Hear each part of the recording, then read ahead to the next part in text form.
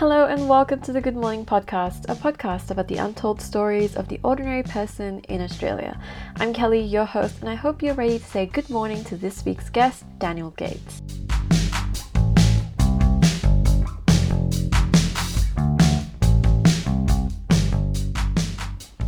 This episode was recorded in 2019 in Mount Waverley, and I acknowledge the traditional owners of the land on which Daniel and I met. I pay my respects to their elders past and present. Daniel is a 21-year-old law student. In this week's episode, we talk about Daniel's Greek family and upbringing as a bit of a troublemaker at school, as well as how he has a passion for social justice. We discuss his work in getting compensation for asbestos victims and the importance of using the law for social justice. Before we get started, I also wanted to acknowledge the hurt and anger within the Black communities across the world, but especially in the US. I support the Black Lives Matter movement and also wanted to highlight the struggles of Black and Indigenous people of colour in Australia today. It is up to us as allies to educate ourselves to be better. So I will be sharing a list of resources I found helpful in understanding the challenges facing the Indigenous Australian community on the Good Morning Podcast socials. My strength is in legal research and understanding how law reform happens, so that is what I focused those resources on. It does not fully illustrate the experiences of many individual Indigenous Australians. If you'd like to know more about the details and how you can instigate long-term change through the law, please go check it out. Funnily enough, we also talked about using the law for good in this episode in the third segment. If you want to skip forward to that point, please check the show notes for the exact time. I hope you enjoy this episode. So Dan is someone who grew up in the southeast suburbs of Melbourne in Greek Central. That's right. Well, just shy of Greek Central. Most of my extended family live in Oakley, but we sort of kept it real, kept it a bit hipster. So we're in Mount Waverley. You can say to Greeks it's kind of like Oakley, but you've probably never heard of it. So that's what we do. Yeah. What was it like growing up here? Look, it's a pretty quiet, leafy kind of suburb. So it was cool to sort of have. One of the great things about growing up in Mount Waverley is we've got. I love this. We've got one of the only pieces of remnant bushland in Victoria. Really? So one of the only suburban pieces of remnant bushland in Victoria. So there's only two other suburbs beside Mount Waverley that have bushland that is as it was 100 years ago when people first arrived. Oh, that's awesome. So, yeah, I was going to say it's quite a lot of bush in Victoria. In Victoria it's quite But so that's really awesome. So I sort of got to have a suburban upbringing, but kind of with a bit of a rural flavour, which was nice. Having cockatoos in the backyard and things like that is always really lovely. Have you ever found a echidna in your backyard? I can't say I've gone. I know you're trying to flex that you grew up in Bendigo on me. I literally didn't though. I was there for 3 years. It wasn't quite to that extent, but it's a pretty quiet sub. I mean, I make jokes that it's actually Mount Raveley, but it's very tongue in cheek. It's a terrible joke. Yep, yes, and most of mine are. But your neighbours are 80 years old. Yes, they are, and that's it's a lot of. It's not a lot of young families, it's a lot of old people, but that's part of it. Yeah. Did you grow up with a lot of family around you? Yeah, so I mean, we're a family of 4, so living in the house together. I'm the oldest sibling of 2, and I don't really remember the days before my sister rocked up. But yeah, so as long as I can remember, we've been sort of a really tight knit unit of 4. My maternal grandparents live only about 10 minutes away. My paternal grandparents live down in Mount Eliza, but they make the trip up pretty regularly and constantly surrounded by extended family from both sides as well. So yeah, lots of being Greek. It's kind of hard to describe. Every male family member who's significantly older than you is an uncle. Every female family member is an aunt. Every family member who's about your age is a cousin. So I grew up with. I've only got 3 first cousins on one side and 6 on the other. But I grew up with upwards of 20 cousins because second and third cousins and cousins twice removed and things like that are all sort of just as close. Nice. And you told me that you were practically raised by your grandparents because both of your parents worked full time. Yeah, so growing up, my parents worked full time. They're both barristers and at the time practicing criminal law like when I was a kid, so very busy, lots of court work. So yeah, a lot of school holidays, a lot of after schools. I was looked after by my grandparents. Yeah, and so you spoke Greek to them. I did. So when I was when I was really, really young, after I was born, Mum basically went straight back to work, and so my maternal grandparents, because they were a lot closer, shouldered the load. So and their English was pretty good for migrants who didn't learn any at school. They sort of had to learn it all on the go. They did pretty well, but Greek was definitely what they were more comfortable with, and so yeah, I spoke Greek better than I spoke English until I was about 4. That's hilarious. So, but you spoke English to your parents. Yeah. Well, Mum spoke Greek, so it's really interesting that on the family videos, there's videos of Mum speaking Greek to me, and me firing back with just really fluent Greek that makes me really jealous of toddler me. Yeah. So this was all before you started going to preschool. Yeah. And then with preschool, obviously, not a lot of Greek-speaking kids or teachers, so English became pretty important. Yeah. You know what's so crazy to me? Because like when I moved to Australia, I was 15 years old. This was back in 2014. And I moved straight to Bendigo, so I had never really entered the Melbourne scene or anything until I came to Monash for uni. And like Monash, it's in Clayton, very multicultural part of town, especially because people come in from Oakley, like all this part of town, like it's really multicultural there. I did not realize how multicultural Melbourne was because like Bendigo is, pretty monocultural, yeah. Yeah, it's getting better, but back then it was pretty monocultural, as you say. I was going to say agricultural. Like, I was like, oh, that's really funny. But then I was like, nah, that's not funny. And then I thought, expressing how not funny it is might get a laugh anyway. So, but anyway, I didn't even realize that there was such a strong Greek community until I met one of my friends who lives in Oakley. And he was like, yeah, like Oakley has one of the biggest concentrations of Greek people outside of Athens. So a really interesting stat is that Melbourne has the highest population of Greek people outside of Greece. Yeah. And the 3rd highest population of Greek people anywhere in the world, including in towns in Greece. Oh my god, that's so crazy. Yeah. But it's a pretty recent migration, right? So it's an interesting thing. There's sort of been 2 big waves of Greek migration. So in sort of the 50s and 60s, Greece had a civil war. Greece also was hit by a number of earthquakes. So my grandparents moved because of the earthquakes. Their village was referred to as Little Moscow during the Civil War because it was sort of the centre of the communist rebellion. So they weren't fussed about that. But the earthquakes that destroying livelihoods, and people realised there wasn't a future there. That's what my grandparents always told me, and so they came over here. There was sort of a first wave like the late 50s and through the 60s, and then again actually after the global financial crisis, we saw when Greek went into that horrible debt. Another sort of wave of Greek migration coming here because that was pretty recent. Yeah, well that's it. As recent as 2010. Yeah. There's sort of already was a Greek community here, so it was a really good option for people to come out. A lot of people had family here already. Yeah. Did you have more family members come? The entire family left Greece, so I only have one uncle, 2 uncles there, one who stayed and one who moved back after he retired. Okay. So my mum's side, my mum's the Greek one. Her family sort of centres around 3 brothers, my grandfather and his 2 younger brothers, and they all came, and then all of their kids were born here. Right.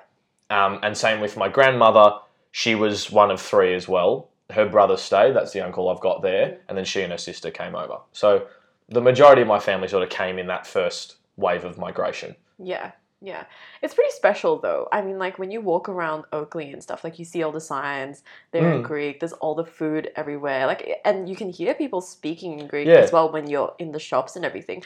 I was very surprised, to be honest. Yeah. I mean, it's a really beautiful thing. Like look, my Greek's pretty slapdash, but I've got enough that I can order my souvlaki at my favourite souvlaki bar. So I can get by with that. And I like to because it's a nice way to stay in touch with the culture and with the language. And it's so funny that, because I don't look very Greek, right? Like I look quite, I say quite white, which is obviously it's got its own connotations there. I look quite Anglo-Saxon, I'll say. So people will speak to me in English, and then when I reply in Greek, there's this little like surprised moment, and then they hit the Greek hard to like make up for it.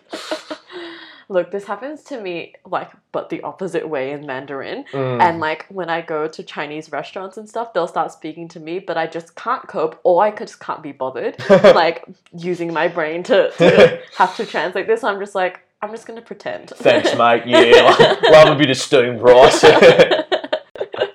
Yeah, exactly. So, what do you think that the culture here amongst, like, the Greek immigrants is different to the culture in Greece? Like, has it become an almost Australian Greek culture? Yeah, so I'll give you an example, right? So when Greek people came here, they were trying to help their kids integrate while still maintaining the culture. And what Difficult task. Yeah, and what that created was this kind of hybrid language. So I don't speak Greek, I speak Gringlish. Right, there's a name for it. Yeah, there's a name for it. Because so if you go to Greece and you want to jump in a car, it's called naftokinito. Okay, so that's like the Greek word for car. In Australia, if a Greek person gets in a car, it's called a karo. Right. A car with an O on the end. Like, right? The roof is torufi. Right? The floor is toflori. You eat tosta out of the tostaki, right? So yeah. I'm kind of getting the pattern here. Yeah, so it's just they kind of just chuck the Greek prefixes and suffixes onto English words. Right. Mustaki is my favourite for moustache. Wow. Yeah. So, I mean, I'd say there is certainly a difference in that sense. It's hard to say, though, because I think so much of Greek culture comes from a connection to family and a connection to family in an extended sense, so not just the small family unit, but beyond. And I think in Greece there's a big admiration for just enjoying life. It's a culture that really embraces the finer things, and also the little moments. And I think that's very present in the Greek community here and in the Greek community in Greece. Yeah. So when you went into high school and stuff, like, what was that experience like? Was it, because I've been talking to a lot of people, and you know, when we're talking about our childhood and stuff, a lot of it centers around the high school time. Yeah. It's either I loved it or it was the worst. What was it like for you? High school was interesting for me.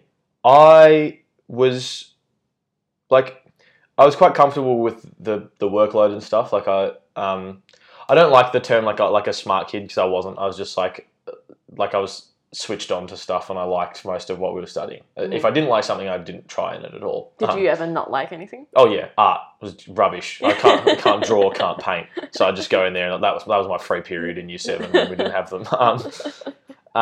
But yes, and that was sort of an attitude that I always had, that like if I liked stuff, I tried really hard at it, and then if I didn't like it, I just went, no, I don't care. Which is a habit that I've tried to break as I've gotten older, because you know you can't just give up as soon as you don't like something. But high school for me, I was in trouble a lot. Like I was having dinner with my parents, my sister, and her boyfriend, and we were reminiscing on funny stories, and the 90% of them were times that my mum and dad got called into the school because I've gotten in trouble. So, yeah. Is that something to be proud of? Or? I mean, look, it was a very strict school. I think a lot of the stuff I did there that got me in trouble, teachers wouldn't have batted an eyelid at other schools. Yeah. Like I was cheeky. Was it like that you didn't have your collar ironed properly or something? Not quite to that extent. Like I was cheeky, so I back chatted, and I did stupid. Like I don't know.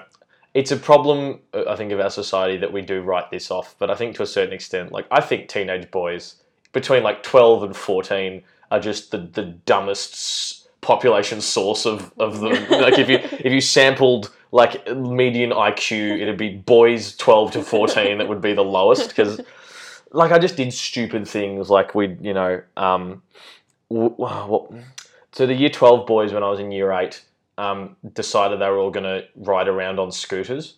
So then, Okay. like, all the year 8 boys were like, yeah, we'll do it too. And then we organised the annual Scoot Baree and then got in heaps of trouble for it because they were like, you're not allowed Are you to... talking about like motorbikes? Or are you No, no, talking like, about... no, like Oh. Razor scooters. Okay. And we were like riding them in the classrooms. Going, whoa, we just want to get around, miss. Like, what? And, you know, just I did dumb things like that. Yeah, a lot of trouble for sort of back chatting teachers in subjects that I didn't think were important and things like that. art. Like art, yeah. So, I mean, to that degree, like, it made things challenging for me, but it was challenges that were of my own creation. But what I was really lucky with in high school was I had just a really beautiful year level. Like, from year 7 to year 12, it was basically the same. We had a few sort of come in and out, but the vast majority were that same core group. And it was a small school. It was only 68 of us in the year level. And it was just a really supportive environment where people... Like, I genuinely liked everyone in my year level. Even the people who I would have, like... I had screaming matches with some of these people, but every single person in that year level, like, I still... At their core, I liked them. Yeah. And that was an amazing thing to have. Because I know a lot of people go to schools where they don't even know everyone in their year level. And so I was really fortunate to have that, which made things a lot easier. And I think going to such a small school meant that I was able to take advantage of, like, having friends in different year levels and things like that, which all helped to make it a positive experience. So I was in trouble a lot, but I still had a good time. Yeah. Did you feel like you still had the respect of your teachers even though you got into so much trouble? Yeah, I think I was one of the... You probably can picture one when I explain. I was one of those naughty kids who all the teachers like. Because I wasn't doing stuff that was, like, hurting others or anything like that. And I was never, like... I was cheeky, but I never took it to the extent of attacking people. Like personally attacking. Exactly. Yeah. Yeah. So I'd be cheeky and I think now, like, for work, I teach at schools and I really like cheeky kids. Yeah. And I don't know if it's just because I was one too, but I think being able to kind of snap back with something witty shows that they're engaged. And so I really like that. And I kind of, because I never understood why teachers liked me, because I thought, like, I don't know what, I'm causing mayhem in your classroom. But yeah. What do you think made you behave that way? I think to a certain extent, especially in the earlier years, like, I was bored.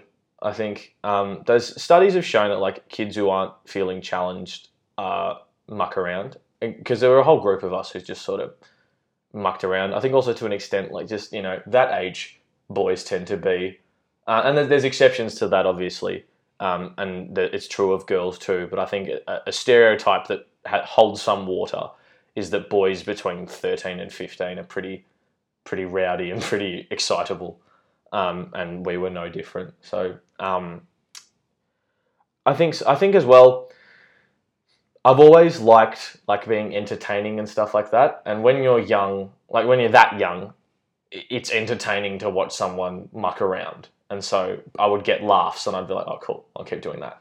Yeah. Do you think that if everyone just stopped reacting to you? I would have been embarrassed. I would have been mortified. And I never did it because, I mean, I picked my moments well. But there were other guys who would say things and everyone would just be like, whoa, no, not cool. Like, and no one would react and they'd be... And it's a really funny thing to watch because first they'll try to double down and then when no one reacts to that, they just bright red in the face, silent for the rest of the day. I never did things like you know, picking on people. But I got in trouble all the time because I was a bit of a hothead, and if I saw someone getting picked on something I thought wasn't right, like I, you know, did. There was a boy in year 7 who was saying these really awful things about another guy's sister, and this guy was quite, you know, small, quite timid, and he was quite rattled by it. And so me and one of my mates kind of looked at each other and we just stood up, we just picked him up and we dropped him in a bin. And then the teacher came in, like, right as we dropped him. So we had a week of lunchtime detentions for that. Right, but so what do you think makes the difference when it just is mucking around and it escalates into bullying? Like, why is it that for you it never escalated into that? I mean, for me, first of all, like, my personality tended to be, like, I know that story doesn't, like, that story's sort of an outlier. I tend to like verbal jokes and always did. Wasn't really into, like, you know, bashing someone up or things like that. So I mean, I liked, if I saw something like that I didn't like, I'd just say something kind of sharp to the person and put them back in their place. And then I think I have the same thing when I'm interacting with people. Like, I like to poke fun, but you've got to read your room, and it's about who you're poking fun at, right? Like, if someone's just done something stupid, right? That's like, for me, it's open slather now. It's like they've served you that on a platter. You've got to make a joke about it. But it's like, one joke or two jokes is fine. 3 weeks of jokes, you've now crossed the line. And I think I accidentally made that rhyme and I hate it. If it rhymes, it's true. Yeah, it's going to end up on a t-shirt or something, a throw pillow. I was like, oh, fantastic. It's the anti-bullying campaign from Dan the anti-bullying wog. And I come in with my chains and my tracksuit pants here.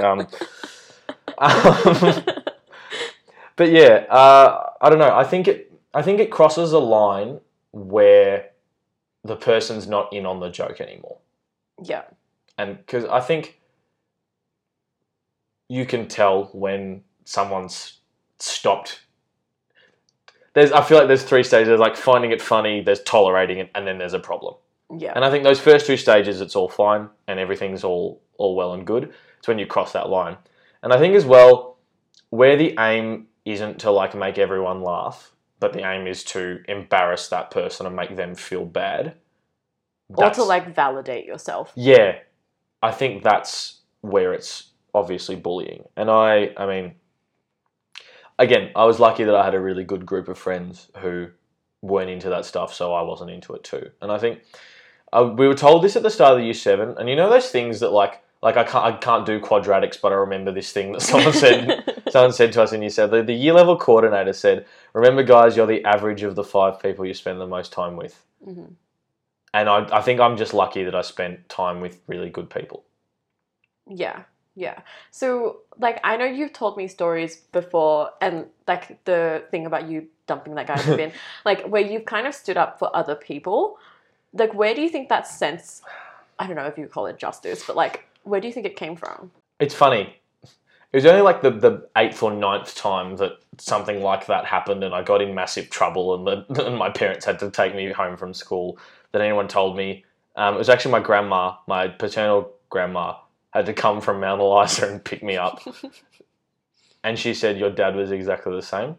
Oh. So I think to a certain extent, like, it might be like a genetic thing. But I also think I grew up with parents who, for a living, stand up for people who need to be protected. And it was always instilled in me from when I was very young that where you have strength, you use that to look after people. And, like, my strength was that I was, like, taller than everyone else in the year level. So, you know, in those days, like, that's what I, used. And another strength was that I was quite quick-witted. That's where it came from. It was that sort of thing of, like, probably genetic, but also I think, like, my upbringing centered around that, looking after people. Is that the reason why you decided to study law? It's interesting. The first thing I wanted to be was a fire truck. But that, like, yeah. A fire truck, yeah. No. So that's when I was about 3. You just love making noise. Still the same. I do, yeah. So it was really unfortunate that society's acted as a barrier to me achieving that dream. So I had to find something else. No, in all seriousness, my first actual job that I wanted was I really wanted to be a vet. So I love animals. I always have. And it was funny because I really wanted to be a vet, terrible at science. And then I was interested in politics as a kid because I had a pretty sort of simplistic understanding of politics in that I thought if you become a politician, your job is to look after everyone. And I was like, oh, that's cool, right? And then you can't just become a politician. I mean, unless you're Christopher Pine. I don't know if this is if it's too edgy for your podcast, but you can't like just become a career politician. Generally speaking, you work in something else first. Yeah. And that was explained to me, so I was like, all right, I guess law is a good pathway because it's in the family business. So it sort of started as like a pathway to that. But then once I saw it as my first career, if you like, I started to get really passionate about it. And I think in every job that I've wanted to do, even in fire truck, in every job that I've wanted to do, I've had a desire to make a positive social impact with what I'm doing with my life. And the way that that's manifested has changed, and it's changed 100 times. But that fundamental aim has always been there. And even when I sort of locked in that law was what I wanted to do without politics following it, we're just sort of staying in, working in the law, the areas that I've wanted to practice have changed 100 times, and it's only been 3 years. But again, that desire to make sure that what I'm doing is socially positive has stayed. Yeah. So what has law school been like? What's great about studying law is, you learn sort of the black letter law, and you learn what a contract is, and you learn, what the formal requirements for assigning land and things. I tried to think of what are the two most boring things I've learnt, and that's definitely them. You learn the black letter law, but the subjects also show you the positive impact that you can have with that law. Like for every, at least for me, for every case that's just about like company A sold a really expensive property to company B, and then company B, I don't know, actually was taking bribes, like help out the two billionaires to find out who, like that's sort of really dispassionate. I don't care. There's cases that made really awesome impact using the same areas of law. Can you give me an example? I can, and I'm glad you asked. So we look at a thing in contract and sort of consumer law. There's an overlap there called misleading and deceptive conduct, which you're familiar with, but I'm assuming your listeners aren't, and that's why I'm explaining it. Basically, when you are advertising a product or a service, you cannot be misleading or deceptive about it, which means broadly you can't say things that do make people misbelieve about the product or are likely to make mistakes about what it can do. I took a subject called animal law this year, where we learnt about a dolphin marine park in New South Wales that advertised their dolphins as healthy and happy. The really interesting thing you got to understand about animal law in Australia is you can't prosecute someone for a cruelty offence unless you're the police, a government agency, or the RSPCA. Private citizens can't conduct prosecutions. And what that means is that the police, the RSPCA, and the government departments weren't interested in this dolphin park where... You're talking specifically about criminal law here. I'm talking about an overlap between animal and criminal... I'm talking about an overlap between criminal law and civil law in a context of animal rights. Yeah. So, you've got this... So I've given the background on misleading and deceptive conduct, right? Mm-hmm. That'll come in later. So this dolphin park, going back. So this dolphin park... vets went in and they assessed the dolphins. They said these dolphins are not healthy and they're not happy. They're exhibiting signs of depression. They're malnourished. Now, concerned citizens found out about that and couldn't do anything about it under the cruelty legislation, because even though the animals were satisfying that definition of cruelty, they were private citizens. And the police, the RSPCA, and the government agencies weren't really interested in doing anything. But because they were advertising a service... Right, the dolphin park was advertising, you come here and pay money and see the dolphins. They could be sued for misleading and deceptive conduct. Right. And then the court paid out a massive amount of money. I've forgotten the exact figure, but a very really significant amount of money, because there was no loss suffered by, the people lost the value of their $14 ticket or whatever it was. But they were saying this also needs to punish what you're doing, because advertising that animals are happy and healthy and then having them depressed and malnourished is morally wrong. And so what I love about law school is it teaches you these sort of abstract legal concepts that you can apply to make a really positive difference. Yeah, and I think that's a prime example of lawyers being pretty creative. Yeah, and that's it. Lawyers cop a lot of flack, and I get it. I've met plenty of lawyers. I understand why. But there's some out there who are just doing some really, really awesome stuff. And it's things like that that I'm really passionate about getting involved with. I think in law, what happens to a lot of lawyers is they come out of law school with these high ideals, and then suddenly it's time to put food on the table and pay the bills. And then they just go where the money is. I think where you can find something that makes a positive difference but still but still sustains a lifestyle. That's something that I'm looking for in the law. And so I want to be realistic about that fact. But I don't want to be one of these lawyers who just works in a commercial job making money for millionaires and then at the end of it goes, okay, now I'm good. Now I'm 70. It's time to give back. I've got 10 good years in me to make up for all the damage caused, right? That's not what I want. So I would like to start from the beginning, but acknowledging as well that, like, you know, I've got to eat.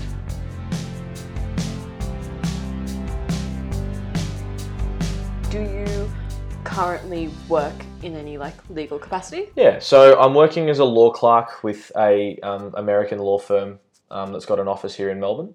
And what they do is it's a really niche area of law. So they're a personal injury firm that only represents people exposed to asbestos. They only represent people who are exposed to asbestos products that were manufactured in the US. And what happens is they file claims in the US on behalf of these foreign applicants. So our office is the quote-unquote international office. So we do all the legal footwork for clients who are living in the UK, Australia, and New Zealand. Yeah, and what do you do? So what I'll do typically is we sort of go company by company, and you look at how many clients you've got who are exposed to products manufactured by those companies. And the thing about asbestos is it was everywhere. My job is to go through the claims and see whether the diagnosis is strong enough to hold up in court. In the US, they've got some very specific guidelines on what diagnoses are and aren't acceptable. And also look at the client's statements and any depositions or affidavits that they've made talking about how they were exposed. And do you think because you've been here working there for 2 years? Yeah. Yeah. So then, and after doing all of that work on the plaintiff side, like, what do you think of the people who represent the defendants? It's an interesting thing. So I believe strongly that everyone deserves to be legally represented. Because if they didn't, you'd get a company that, you know, you could get companies or people getting sued unfairly and losing because no one was there to tell them that, hey, no, you can save some money here. I think defense lawyers for these companies are good because they keep plaintiff lawyers honest. Otherwise, the temptation, I could understand it. The temptation would be there to just squeeze as much money as you could out of the person. And there comes a point where you have to remember that these companies still employ people. These companies still feed families as a result. And there needs to be a balance struck. Because the thing is, well, there's only one or two companies that are sued that were just asbestos manufacturers. Most of them had an asbestos division. So, you know, they're still businesses that are employing people and, you know, ensuring that kids go to school and things like that. So I think, like, I'm always asked this in relation to, like, what do you think of the people who defend murderers and rapists? And I always say in response, you have to think, what would I want if I was falsely accused of this? And I think it's the same thing for the civil, at least to a certain extent. Yeah, and it's like, if you believe that you are innocent until proven guilty, and you strongly believe that that is an important facet of an equal and just society, then you have to support defense lawyers. Yeah, and I think we all should. Yeah. Yeah, and do you think that the law is on the average ordinary person's side? I think it depends. I think there's some areas of law where the chips are really stacked against you. I think there are others where the chips are really stacked against the defence. Like in Australia, our system is very much asbestos is obviously like what I know the most about. So dust diseases, it's called, is like the practice area because there's other industrial dusts that cause similar diseases to mesothelioma. Dust diseases is very geared towards plaintiffs because a lot of them are about to die. And so it's really important that the matter gets heard, that they give their evidence before they die. So in that sense, like, yeah, I think if you were to be exposed to asbestos, the law will do everything it can to make sure you're compensated justly. But I'm trying to think of a good example. I mean, in our criminal system, we've got big problems. Currently, the government's considering banning committal proceedings before trials, which would mean that... What does that mean? So, before you go to trial for an indictable offence, so a really serious crime, a magistrate hears all the evidence first and decides if there's has the prosecution got a case. Because if the prosecution's going up on flimsy evidence, they shouldn't... The idea is that the magistrate will go, this is rubbish. I'm not letting this go through. Mm-hmm.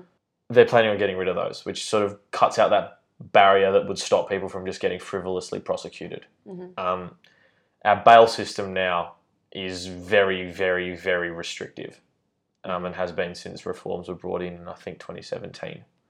So if you were to find yourself on the wrong side of the law, falsely accused of something, having had a prior conviction for something, or while you were on a community corrections order, you're very, very, very unlikely to receive bail.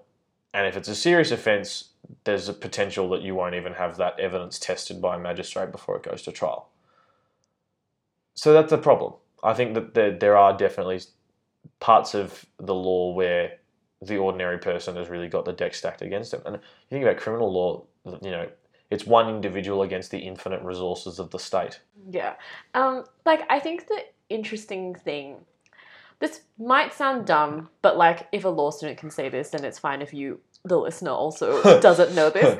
But before I entered law school, I was a strong science and mathematics student, so I didn't study politics or anything. I did not know that law was made in Parliament. I didn't know that politicians made the law. I just kind of thought that it was just this thing that was just there. And I think there's this misconception that the law is almost like God's word, Yeah. But it was created by people. Yeah. And it does change every single day. I've already said something about politics now, so I'm going to say pretty dumb people too, a lot of the time. Yeah, exactly. And so it's when you go to the voting booth, you need to seriously think about what kind of laws are going to be made, because they're what affects every single aspect of your life. Oh, yeah. That was something that I didn't understand before I went to law school. It's that you might think that the law is irrelevant unless you're some sort of criminal or you are a dodgy person. Yeah. But it regulates, especially in Australia. If you think about how many driving regulations Australia has, traffic rules, it is honestly always there. I had a lecturer in first year ask us, can you think of one area of your life that's not regulated by the law, and no one could. Yeah. Yeah. And do you think that's a good thing? Do I think that's a good thing? I mean, I think so to a certain extent. I think there needs to be an enforceable code that makes people act responsibly, and not just in the criminal law sense, but in the civil law sense as well. I think, I hear a lot of arguments where people say, "Oh, you don't need rules. Businesses will do what's right, because if they don't, then people won't do business with them." And that's fine. But if everyone's doing wrong, then everyone's going to do wrong. Yeah. And if it's increasing profits, they'll do it. So I think that in every sense, we need rules that make it enforceable that people do the right thing. So I think that's important. Yeah. And so, because you've told us stories previously about how in high school and stuff, your strong sense of justice might have led you to dumping people in bins and maybe into some questionable scenarios where if you were older and someone had seen you doing that on the street, you might have ended up on the wrong side of the law. Absolutely could have. I think if I'd been in the CBD and me and one of my mates chucking someone in a bin, easily someone would have called the police. Yeah, yeah. And so do you think that in that sense that it is hard sometimes to do the right thing? I mean, I don't know. I don't know if I'd take it that far, because, yes, there are times where doing the right thing can land you in hot water, but where you're doing the right thing for the right reasons, I think the law looks after people. There are exceptions. I think I saw you posted about this on Facebook, actually, and I thought you articulated it really well, is how in Victoria the police have reacted recently to sort of the spate of climate protests, and how the law should be protecting democratic rights, but instead it's protecting an industry that's going to kill everyone, right? Yeah. And so there are definitely scenarios where I think the law's not protecting. Where scenarios where I think that it is hard to do the right thing, because I think the people out there protesting are doing the right thing because they're bringing attention to the issue and they're being punished for it. They're facing charges for a phrase and disrupting police. And I saw there was that woman who was crushed by a police horse, and someone slapped the horse to try and like get it to move off her, and he's been charged with an animal cruelty offence. Yeah, I know. I know. So yeah, I think I think it can be hard to do the right thing sometimes where the government doesn't want you to. But I think general citizen, if Joe Citizen or Jane Citizen on the street sees someone committing a crime and intervenes, the system protects them. Yeah, definitely. I have one last question for you. Mm-hmm. What does making a difference mean to you? The way I've come to think about it and rationalise in my head is, I think you need to have an attitude of never stop kicking, right? You've just got to. I think you've just got to be belligerent in the face of things that are unfair, and you don't give up. You just, if I think about the Monty Python sketch where the Black Knight is fighting King Arthur and he gets both his arms chopped off. And he goes, "Go on, I'll kick you." And then he gets both his legs chopped off, and he says, "Come back here, I'll bite your feet off." Right? Like, I think you've got to sort of be like that. So for me, I think making a difference is about being really stubborn, and I think it's about seeing what you want to fix, seeing how you're going to fix it, and then attacking it. I think it needs to be certainly a belligerent approach. So I think you shouldn't give up, but I think it should be a planned thing as well. So I guess that's what it means to me. And what do I want to make a difference in? I mean, I don't know. I change. There's lots of things I'd like to change. What I will end up changing, or I'll end up trying to change, that's something that I'll have to wait and see for when I'm out in the big wide world.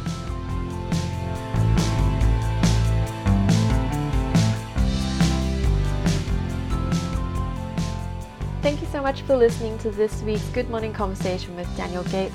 If you liked what we're making, please leave a review on iTunes. It helps us get this out to even more people.